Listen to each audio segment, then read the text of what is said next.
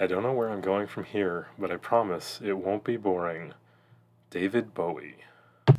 He's kind of crazy. She's a little insane. Keeping Kenny G really messes with his brain. One is divorced, the other's husband is dead. That's why they're so both messed up in the head. It's a Silver Linings Playcast.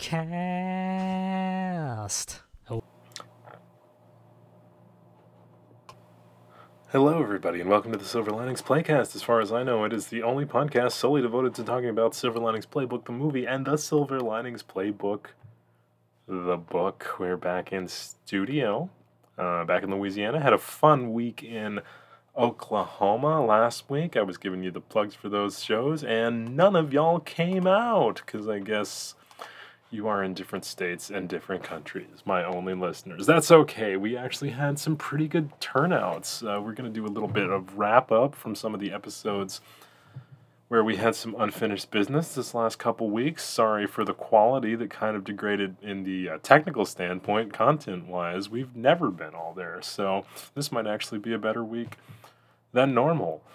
Big shout out to Nick Casano. Nick, what's up, buddy? He follow up from 2 episodes ago when we were talking about is the gummy candy pronounced Haribo, or some other pronunciation that I didn't even phonetically surmise from the title. He called, and this is the answer foreshadowing in the company he called, but he called Haribo USA corporate office to find out how they pronounce the name of their candy, and it is officially Haribo. I don't think anybody really had a question about that except me. I think I might be the only person that read it and was thinking, is this Haribo? Partially because it looks like Asian candies, and Haribo sounds more not Anglo, English, American, US-ish, but apparently all of that doesn't really matter. I call that segment Gummy Grizzly Man, which is actually a reference to a documentary, Grizzly Man, that was directed by Werner Herzog, who has come into my conscious of late.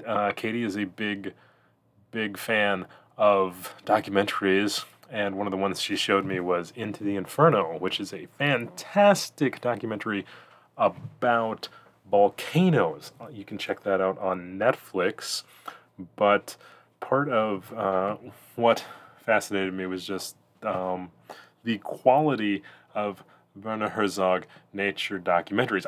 I've known that name for a long time, but the funny thing is I've never really delved into the works of Werner. People make some jokes about like how he's sort of overly existential in topics that maybe don't always need that level of analysis, but like sometimes they do too, as well. I don't even know how to characterize the comedic memeability of Werner Herzog.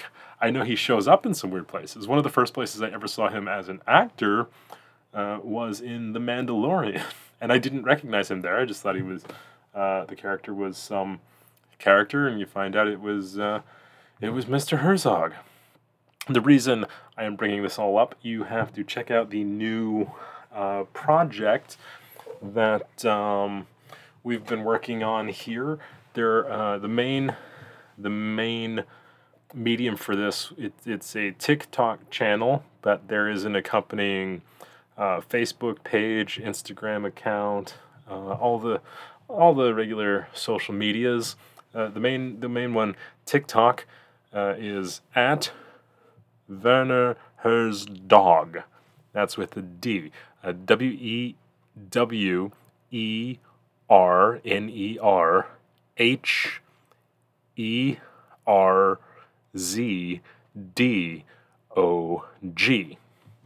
That's how you can look it up both on Facebook and TikTok. TikTok being where most of the video content for Werner Herzog, the documentary maker, is posting content. There is an Instagram account that posts the same content a day later. That account is under Werner Herdog. There couldn't be a Z because apparently like 4 other people thought that was a funny name. And they're idiots because all they're doing is posting pictures of their stupid dogs, and they're not even using half of the it has nothing to do with documentary makers or weird German existentialists. It's just pictures of their dog, and they thought, this is fun. I shouldn't hate on them. They thought of it way before it even crossed the minds of those of us working at Cotton Gin Studios. I'm giving Katie so much credit for this because basically she has been saying everything, and I have been turning it into the product, but she is the mastermind behind this. And kind of napping in the back, but also if you hear random noises going on, it could be that. Or some of the dogs, there's like multiple dogs upstairs. We got Jake, we got Santo, there is an Owsley cat, there is a tiny cat down here, not being the dogs. There is a wild cat outside, and there are a whole bunch of other things, which reminds me of one of my favorite stories about the first time I had a companion bat when I was living in Alpharetta, because I did not know that bats were indigenous to the area I was living, and a bat took up shelter in my garage where I was living in North Georgia, about 45 minutes north of Atlanta.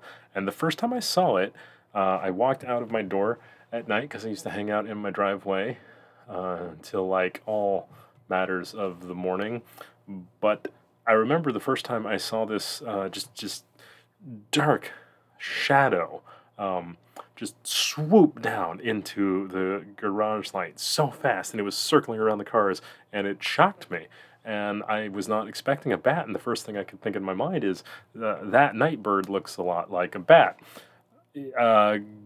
If we applied the principle of Occam's razor, being things are most usually the simplest explanation for being what they are, I'm not sure why I thought that the night bird looked exactly like a bat, and yet it was a night bird. Also, night birds aren't a thing. It was a bat. So if you ever see a bat, just know that it is a bat, and that the Greeks and Romans, for centuries before modernization of the West, reduced all our intellectual and analytical thinking abilities to basically garbage from Big Macs and TVs. What I'm trying to say is that young philosopher me, had I walked out of a little stone hut in ancient Greece and seen a bat flying, I probably would have looked up and said, that bat is a bat. And that Jamie would have been far wiser than this Jamie that overthinks and creates so much out of nothing. And yet, if you look back at our early episodes, you can hear all the philosophy about how things that are not things are, and things that are not, but do we really know if any of these things are true? So that's the that's the second segment, Gummy Grizzly Man. Now on to What a Restaurant. This is the segment where I talk about the fact that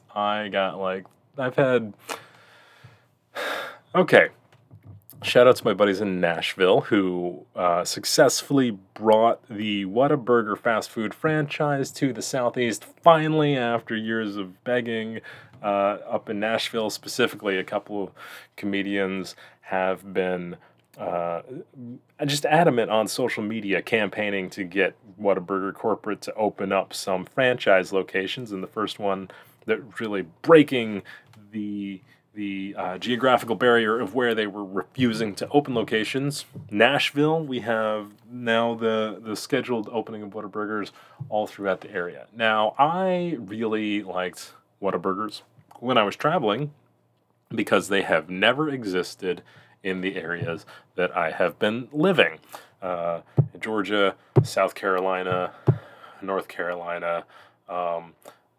There was one in Alabama, but it was they had them, I think, more southern in like the Gulf Coasty area, close to the Mississippi and Louisiana borders, and then there was one in Gadsden.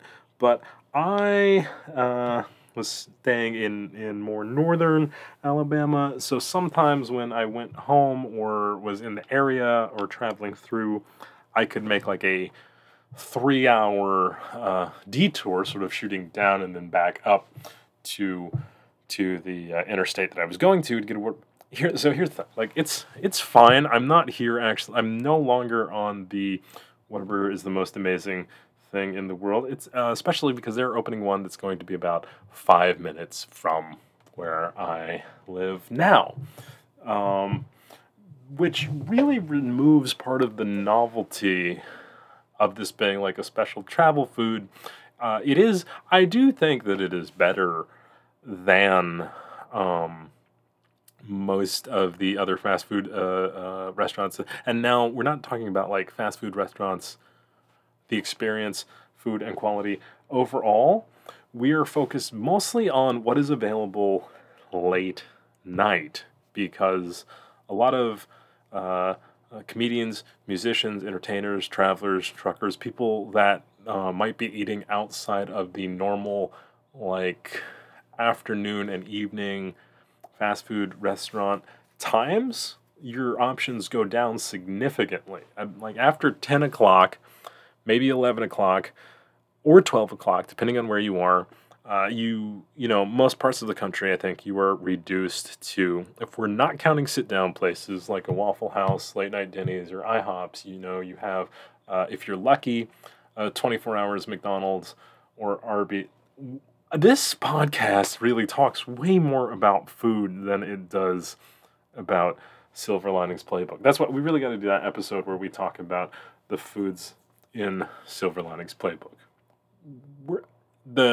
The real heart of this segment, what a restaurant is, that I spent the last week in Oklahoma, and every time I was talking to one of the locals, they all asked, "Oh, you were excited, or you're eating a," and they pronounced it Whataburger, or what? I can't even say it like them. What? I always thought it was what, like the beginning, like it was supposed to be the phrase like "what a burger," all combined into one silly, goofy word, and I guess the rest of the country, where it actually comes from, all decided that they were going to pronounce that word like an actual word. I haven't even done the research. Maybe if I did, that would make this make more sense. Like if, I don't know, if it was started by like a Samuel Whataburger, like if that was his name, then maybe we're going off the pronunciation of the actual family line. But apparently I've been pronouncing it wrong. But I also sort of think maybe I'm pronouncing it correct, and this might be one of those things where I am actually a narcissist, and I have been the only person, and not the only person. I say Whataburger, and everybody where I am from knows what I'm talking about.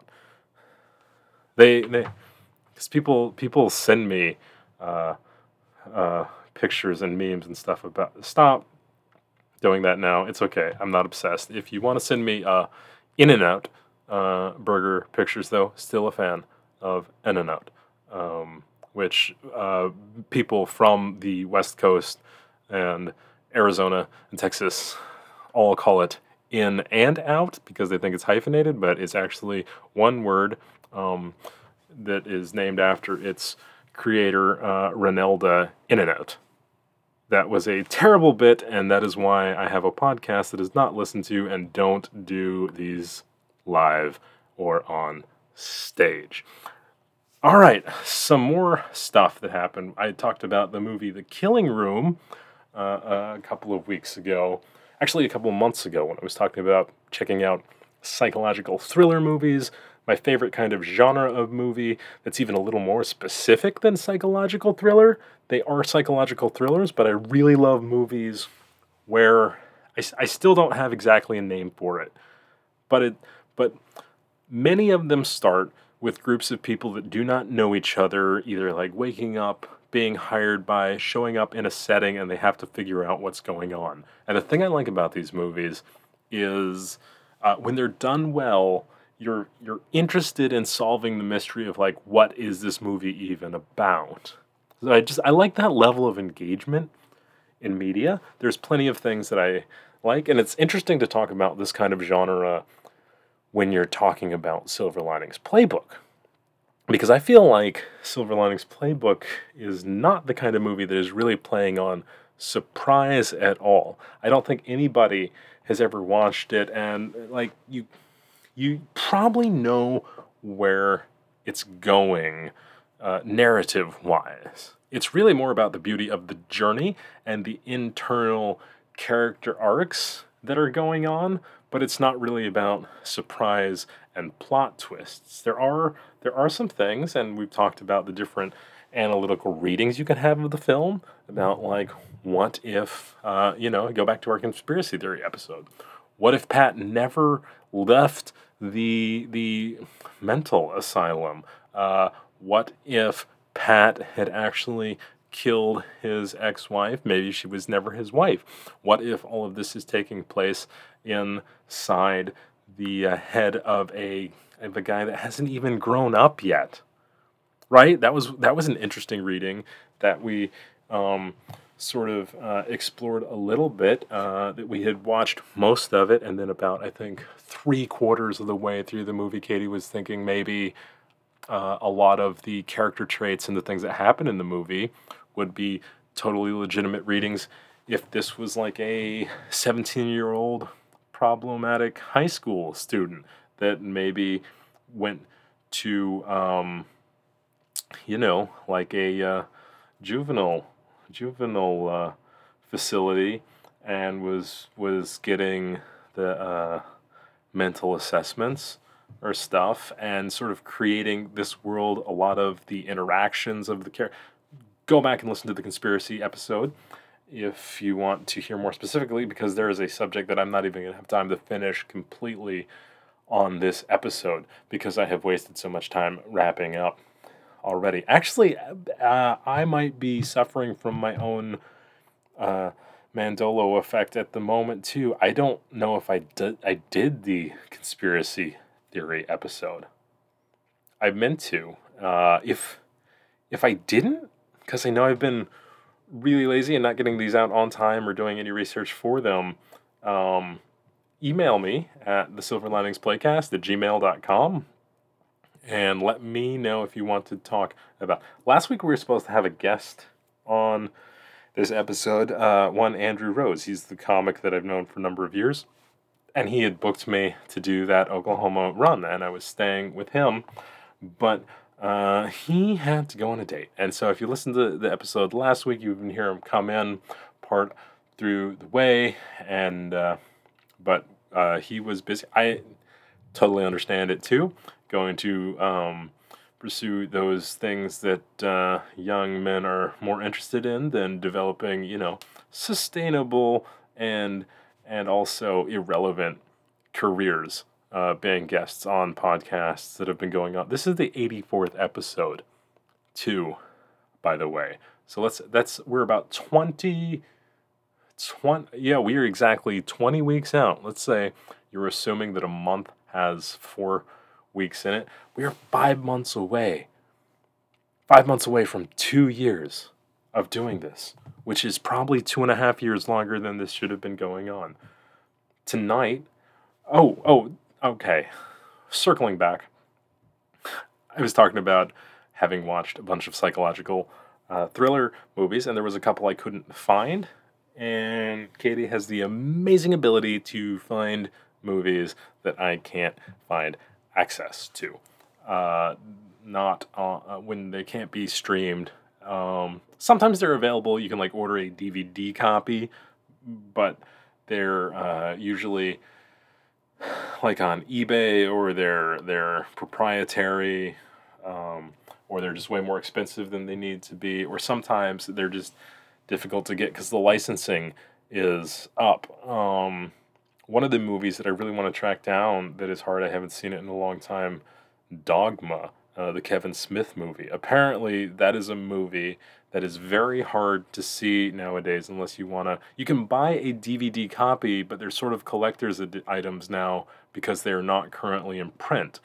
And while it was sort of a controversial film when it came out, only in the sense that the Catholic League was very offended because it is a sort of a dark comedy that has to do with religion and stuff, and a lot of times sort of the Christian advocacy groups get upset about any type of media that may portray any facets of Christianity and other than the most sacred lights, sort of in sacrilegious portrayals. I don't even remember if Dogma comes off that way.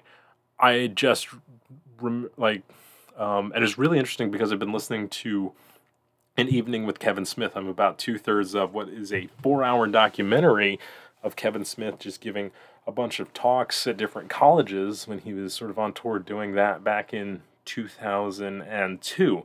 And the thing that I find so interesting is he really doesn't, there's no part of him that I think really set out to make a specifically anti-Catholic film at all. I mean, I don't think he's trying to make a pro-Catholic. He's trying to make a funny, entertaining, and interesting film, and he includes elements of his personal experience, and he talks about having grown up in sort of a very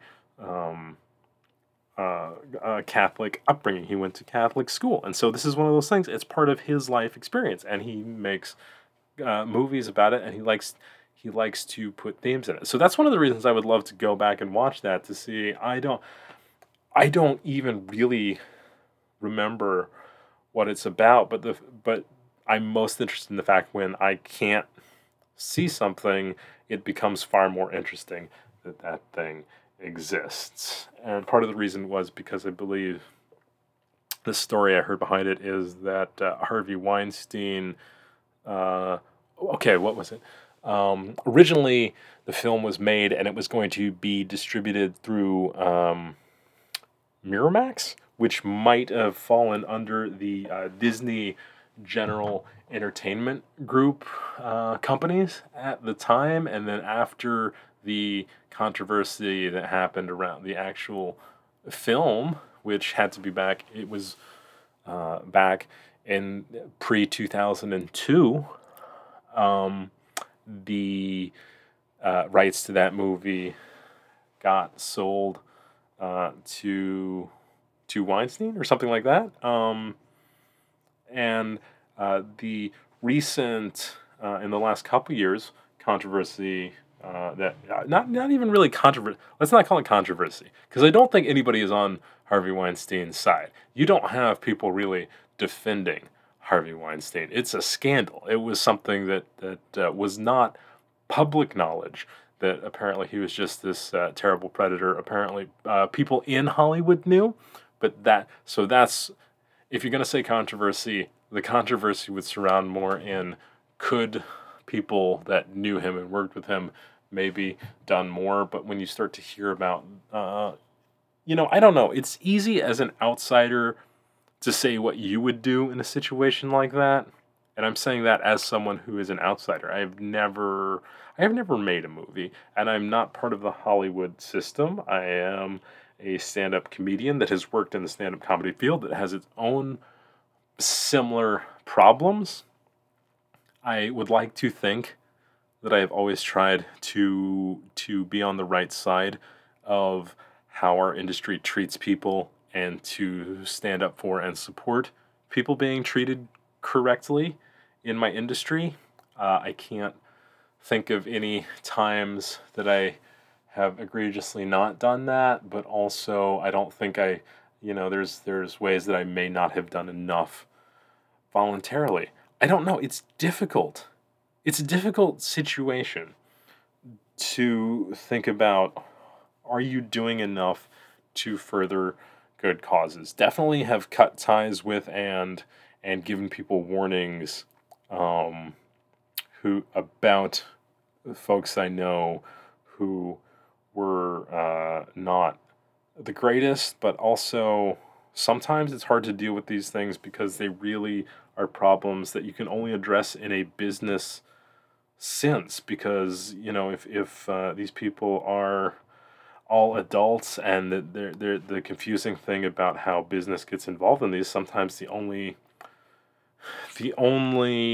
way to deal with these things, as far as I am aware, and if you have heard of such situations and have better resources, please share them, because these are things that I do care about, and I like to support people treating each other well and people being treated with respect in these industries. But also, like, there's no guidebook on what to do. So often, I'm not saying that I don't care about these things either, but I'm also saying, like, right now, my ranting about this is probably not doing anything to help anybody or progress anything, but it is off topic, so I'm going to pull back to the psychological thriller that I was able to see recently, because Katie has an amazing streaming account where I can see a lot of the foreign movies and difficult movies to find. I finally found a copy of the 2009 psychological drama called The Killing Room. Now, this movie, I would totally give it a 3 out of 5 stars. It's fine. It wasn't great.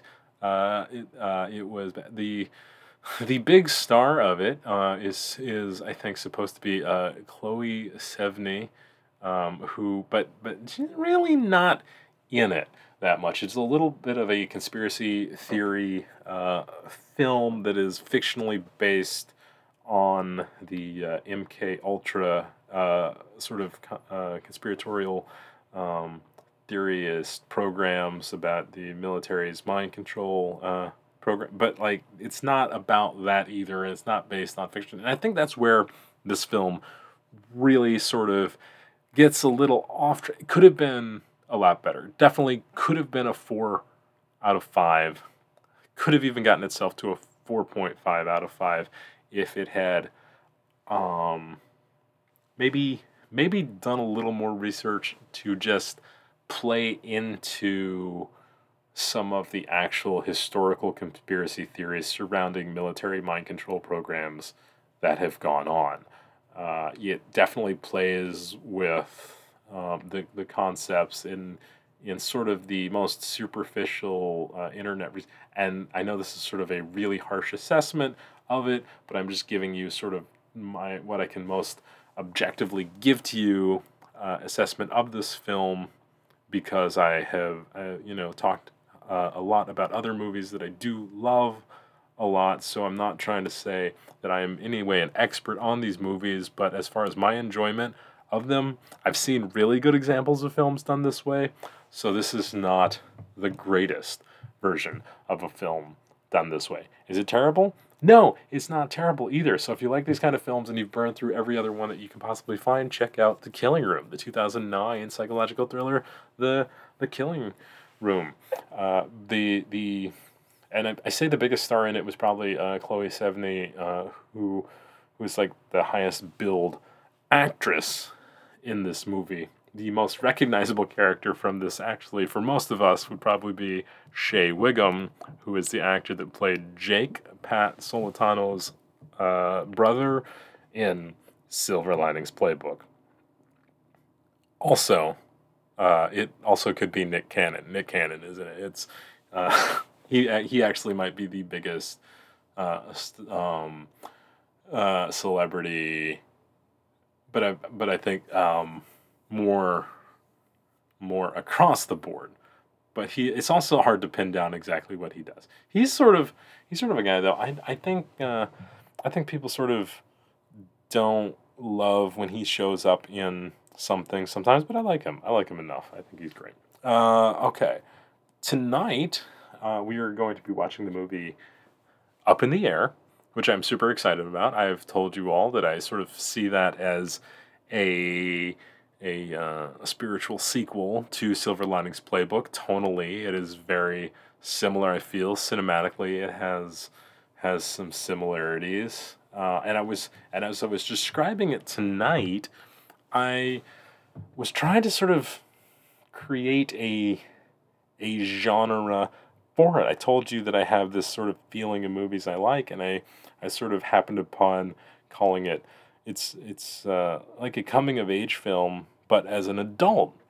I was talking about why I thought that it was sort of equal to Silver Linings Playbook, and could possibly even be a slightly better film. I don't know. I'm sort of going to have to make that assessment on the rewatch. But I was thinking, but it has a lot of similarities, and I was sort of like, why do I think it is a slightly better movie? I think, and I'm saying this slightly. I think maybe from a technical cinematic standpoint, it is a slightly better movie. Like if we give one of them a 7.7, the other would be 7.8. I think they are both rated far higher, but I could be wrong about that. But the reason I don't think that it is more popular, I think the reason that it probably wasn't nominated for as many awards, and I'm actually not sure about this either, I'm just talking out my butt about all of this stuff, that when I was asked, Silver Linings Playbook is a love story. And we're not talking, so we're genre, and I learned this from, I believe, the Writers Helping Writers podcast.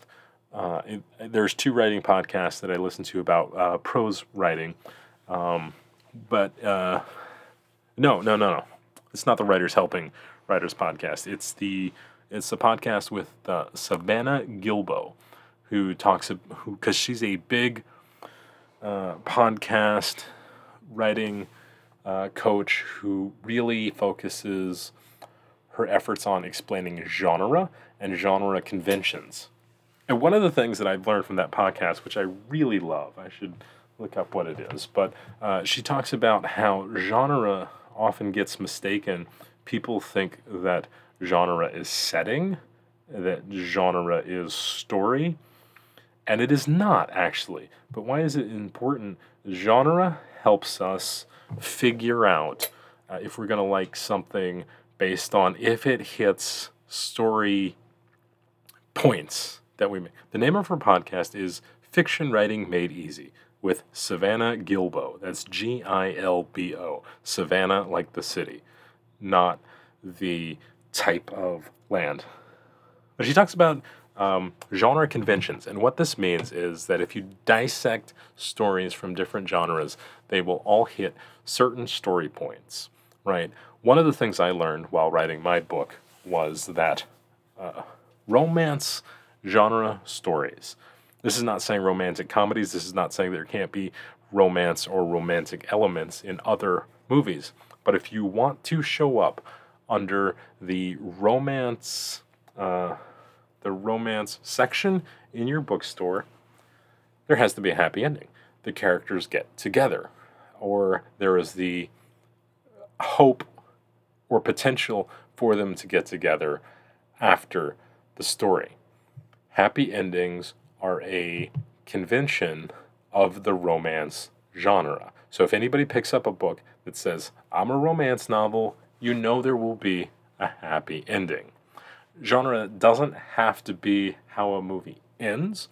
Part of genre is sort of like taking the story circle, Dan Harmon's story circle. It's sort of like taking the hero's journey and saying, how specifically are these different story elements integrated into the fiction or faction that we are about to read or watch. Star Wars, I'm sorry, let's not take that example, because Star Wars, I think, is actually a Western genre. no, let's take Star Wars for a second. This is a great example, and we're talking about the original Star Wars film, the 1977 Episode 4, Star Wars A New Hope. That's right, the first Star Wars movie. In my head, it's just Star Wars. This is a Western film.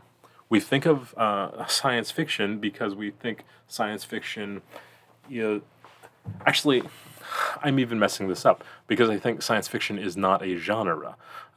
Science fiction is a setting. If you had a romance film, it could be set in space. So I guess Star Wars is a fantasy film. It might be fantasy by genre. It might be drama by genre. Things like war movie, Western, but it might be Western. Might be one of the genres. I forget. I didn't even mean to be talking about any of this. This was the.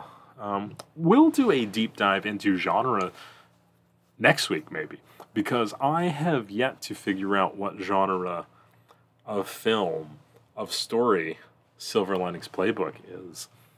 It is so often stuck in the romantic comedy category, but I think even people that put it there would readily admit that it feels darker and less silly. It just doesn't feel like a romantic comedy.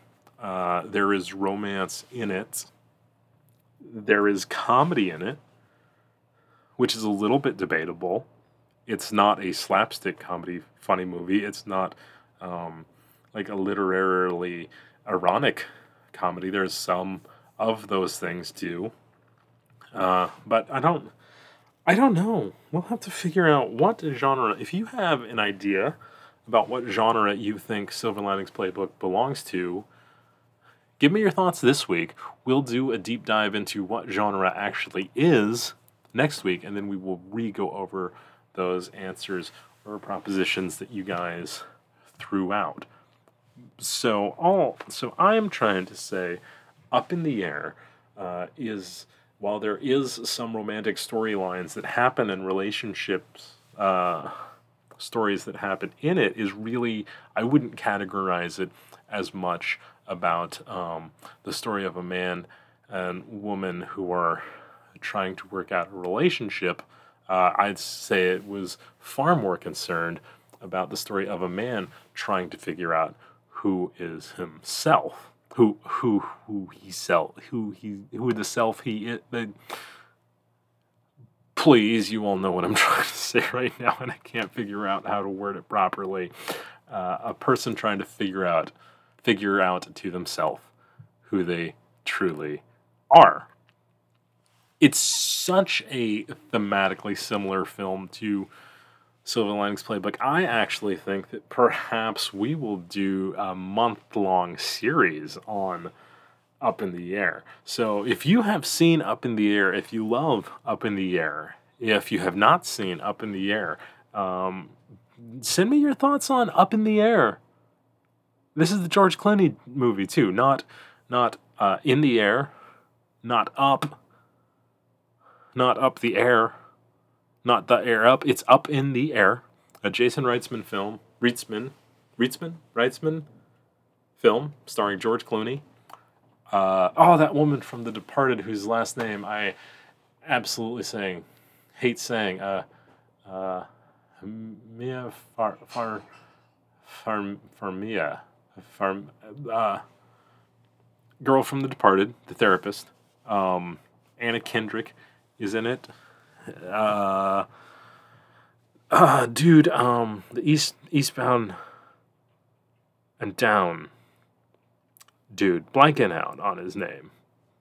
But J.K. Simmons is in it. He has a cameo appearance. Love J.K. Simmons. I think we've talked about that. I think we've talked about actors that... Okay, I just want to get something off my chest really quick. So last week I spent a week in Oklahoma with my good buddy Andrew Rose. We've been friends for years, like I said. He was the host of the World Series of Comedy before I was. I want to say, like, we talked about movies, we talked about TV and actors. Dudes do that. Girls do that. Men and women, all the people do that. People love media, and we love having discussions about media. I just got a little perturbed, though, because he asked me if I had ever watched Justified, the early 2000s FX show Justified, about Harlan County U.S. Sheriff, not sheriff, U.S. Marshal Service, Raylan Givens, played by, blanking on his name, dude that was also in The Mandalorian. Not the name that is in my head right now is Clarence Barry Gilliard, but that is not even close. That is the actor who played Sundown in Top Gun, who was Maverick's co-pilot after Anthony Edwards Goose dies. Okay. And then two things about this. One, Andrew has never seen Top Gun, but also Maverick was the name of a comic that I worked with on this run. He was the feature for me when we were performing at the Rough Tail Brewery. Super show. He was such a fun comic to look out for. Maverick Williams. Is it, I think, Maverick McWilliams? Either Maverick Williams or Maverick McWilliams. I don't know, because I only worked with him on one of the 5 nights of shows. The other nights, well, let me give a shout out to all the other comics. I'm looking up the social media posts that I did thanking everybody. Okay, so let's see. I told you we went to the Ada, Enid, all those things. Lenny Van Horn was the guy who was featuring 4 out of the 5 nights. Super fun comic. Really enjoyed him. Check him out if you ever get a chance to see him. Maverick McWilliams is the gentleman that featured for me on Saturday at the Rough Tail Brewing Company. And then Jeremy Link Hooker is the I think his official name, but he goes by Jeremy Link as a comedian. He's a little younger than the other comics, but very funny guy. Had a fun time with him, and he did some guest spots on a couple of the shows, so it was really cool getting to meet and work with all those guys. I really enjoyed it. Andrew hosted all the shows, but we got to talking, and he brought up the sort of thing that we have brought up on the podcast several times. He has a family tradition of watching Die Hard as a family every Christmas, and they say they don't even do it to do the whole joke or not joke about whether Die Hard is a Christmas movie or not, just saying it's one of the best action movies, action by convention genre films of all time. If you like an action movie, Die Hard is apparently one of the movies that sort of set off the chain of 80s, 90s action movies as we know it, and it's probably one of the best ones. I could not comment on that because I do not know. I've never seen it. Also, I'm looking at a deck of playing cards right now that says Maverick right now. That is my third little life symbol right now. I love one of my favorite films that is not thought of as like a great film, but it is a super fun comedy. I think it is the 90s comedy Maverick, which had Mel Gibson starring as Maverick. James Garner was his dad, and Jodie Foster was his love interest. It's very interesting looking back at saying how much I like this movie now. In the 90s, if you looked at that cast, and I believe James Coburn was the, I hate to say bad guy, sort of antagonist in that film, because Maverick himself is sort of a anti-hero in that film. James Garner being the original Maverick from the old TV show about sort of a gambling cowboy. None of these things mean anything, I think. I just happen to have the word Maverick come to my head for several different reasons. Andrew has seen Die Hard and was sort of shocked when I hadn't seen Die Hard, but then he told me he had never seen Top Gun. Top Gun, I feel like being... This is a tough call. Okay, so Die Hard, I guess, is a... And I am going on a limb here, having never even seen it, but I know Die Hard... I'm willing to trust the general consensus that Die Hard is one of the best action films. I love the movie Top Gun, though. I don't love it, and I'll be honest, I love it kind of ironically. I love it because it is sort of terrible in some ways. It is dated. It has one of the worst love scenes of all time. It is like just incredibly uncomfortable.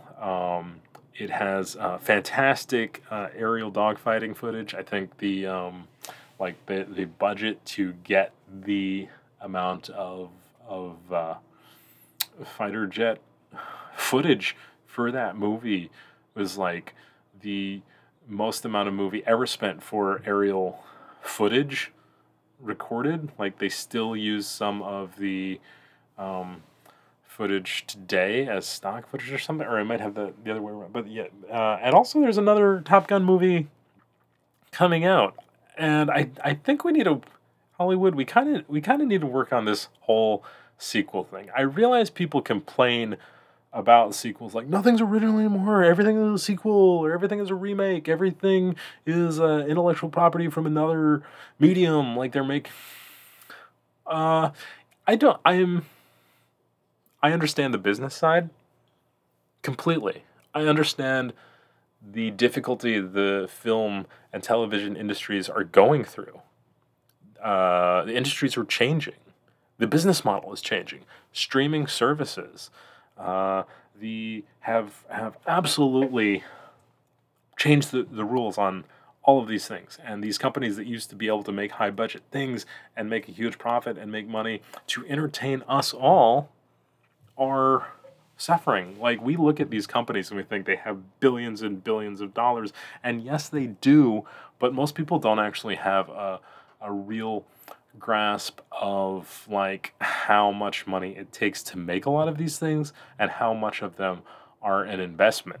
And it would be very, very surprising. Maybe we'll talk about the business of filmmaking, that if you make a couple bad moves, you can lose it all.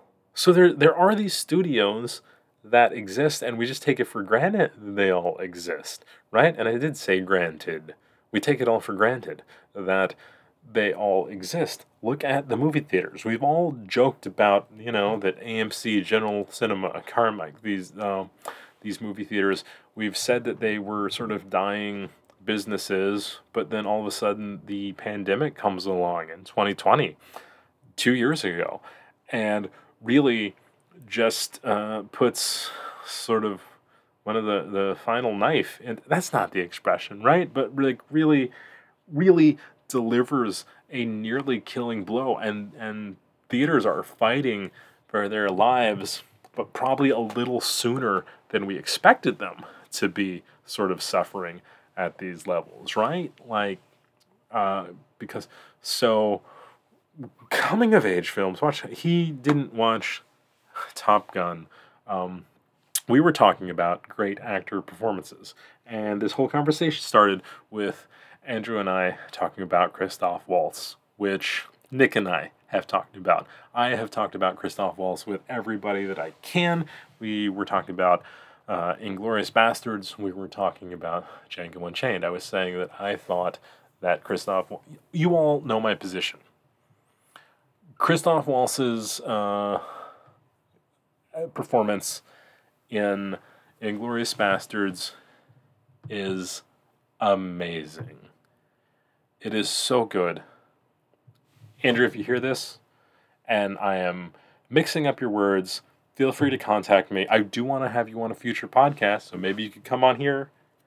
And if I'm misportraying your position on this, please correct me, because I would love to on the record represent you in the best. I'm not trying to badmouth you on this, but he told me he liked Christoph Waltz's performance in Django Unchained better than Inglourious Basterds. Now, that is not the part that I have a problem with. You're allowed to like whatever you want best. I think that's the wonderful thing about acting, movies, these kind of things. Like, whatever means something to you, means the most to you, that's great. Then that is the best to you. What I believe his reasoning was, if I recall this conversation correctly, it was late, was that Christoph Waltz did not have as many scenes in Inglourious Basterds as he did in Django Unchained. I would make the million-time argument that if you can leave such an impression as you did on me in fewer scenes, that's the better performance. Right? Like, let's ignore the fact that Christoph has a bunch of scenes and is way more of a main character in Django Unchained. The scene that Christoph has in Inglourious Basterds, and if you understand what I'm talking about, you know exactly the scene I'm talking about. It is long. I think it might even be like a 20-25-minute scene. He's talking in German. He is evil. He is charismatic. He is he won an Academy Award for it, right? Did he? He won a nomination, maybe both, too. I think he was nominated for both, and then won both. I think we've talked about that too. I'm just not remembering off the top of my head. Also, I'm really excited that I can say won the nomination, because I think she's asleep, but Katie was watching a really interesting documentary. I don't remember who it is, the name of the person it was. I know he was the Broadway producer of La Cage aux Folles,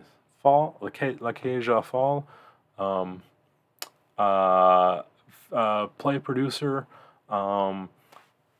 and a bunch of other things. And we were watching a really interesting documentary about his life and sort of his rise and fall through the entertainment industry in the 70s and 80s. But one of his most significant changes to the Academy Awards was when he was in charge of producing the Academy Awards. He had them start saying, and the Oscar goes to, instead of the winner is, because he felt that anybody who got nominated was a winner. And I think that's really cool, and that's a cool little fact that I now know, even though I don't know any of the background of where that came from. So that's what I was talking about. All right, now, we don't even have time to go into my topic of the week, because we are already at 53 minutes and 20 seconds, and I wanted to go over a list of 50 movies. So instead of doing that, I am going to maybe try to do that one separately. But, so let's just do a little recap of this podcast that ended up being a recap. Oh, yeah, one of the things that is making all this a little more annoying too, I just upgraded to Windows 11. I sort of didn't want to, because I'm one of those people, I'm old. I like keeping everything the same. I don't like learning new technology. But I'm also trying to be trusting of upgrading is good sometimes. And Windows 11 seemed like it would improve some things based on some of the reviews I read about it. I don't know. Let me know what your feelings are on Windows 11 if you have updated. Let me know what your feelings are on Windows 10 if you have not updated, and are you going to or not going to update. I also know, I believe at least one of my listeners is a Linux user. You rebel, you, and I would love to have you on my podcast too. Let's finally do it. Let's make this the year 2022. Brian, this is the year that you and I at least get a podcast episode together.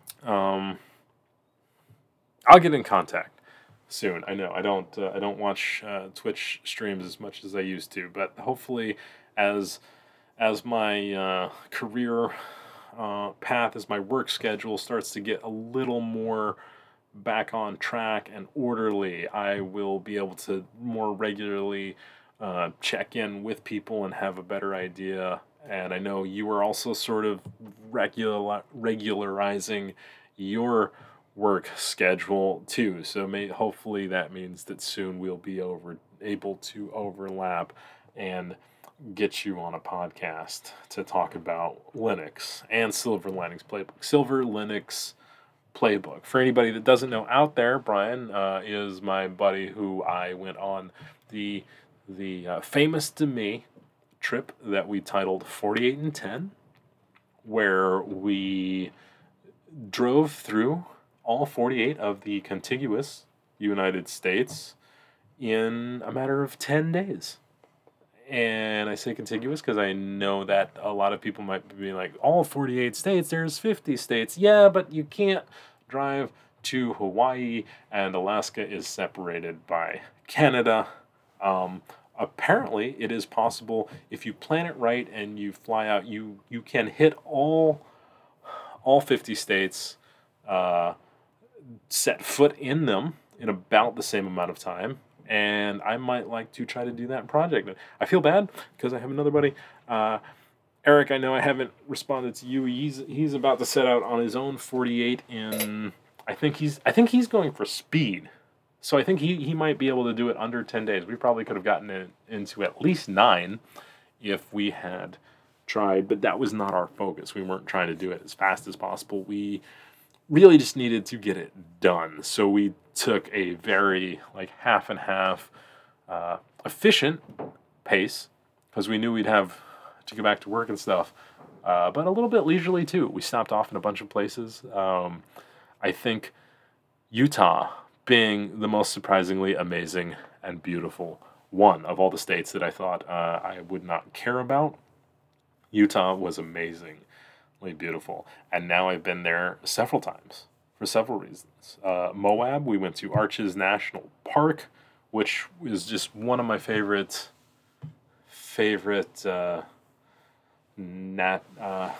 national parks, but also just nature sites in America. If you're not familiar, it is a very rocky desert inhabited deserty habitation.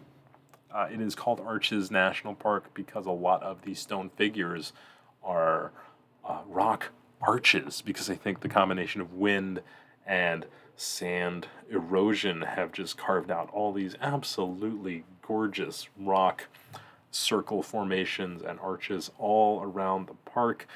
The idea, if you are trying to picture this and you're not familiar with it and you're not in a place to Google what Arches National Park is, I am going to give you the best visualization I can by saying it's sort of like the desert that the old Roadrunner and Wile E. Coyote Looney Tunes took place in. I don't know if they're actually set in Arches National Park or that area of Utah.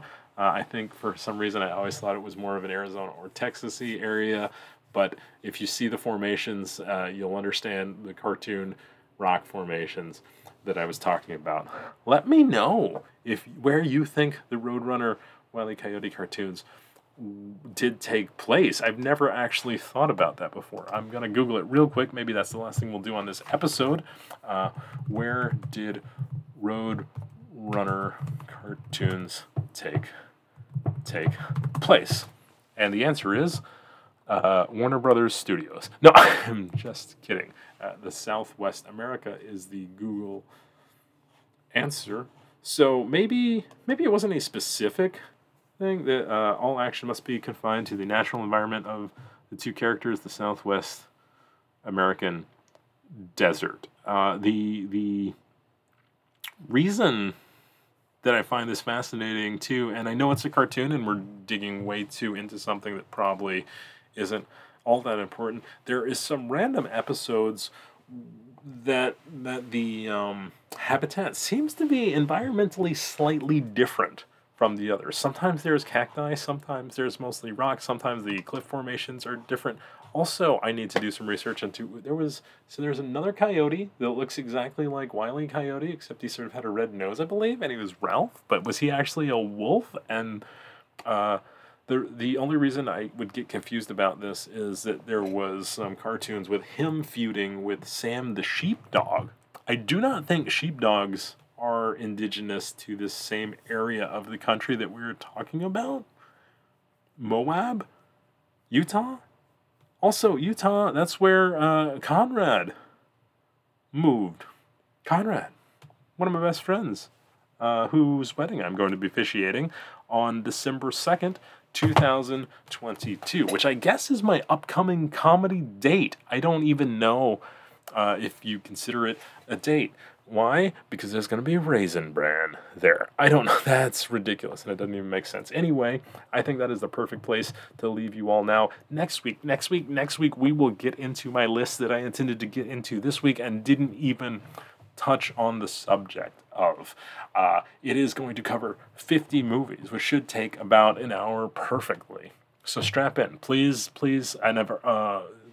tune in next week for all the information you want about Silver Linings Playbook, the movie, and the Silver Linings Playbook, the book, and also lists that I'm not sure if this is going to relate to Silver Linings Playbook or not, but we're going to find a way to make it do that. Anyway, thank you so much for tuning in to the Silver Linings Playcast. As far as I know, the only podcast solely devoted to talking about Silver Linings Playbook, the movie, and the Silver Linings Playbook, the book. Until next time, we will see you down the road, and Excelsior. He's kind of crazy, she's a little insane. Keeping Kenny G really messes with his brain. One is divorced, the other's husband is dead. That's why they're so both messed up in the head. It's a Silver Linings Playcast.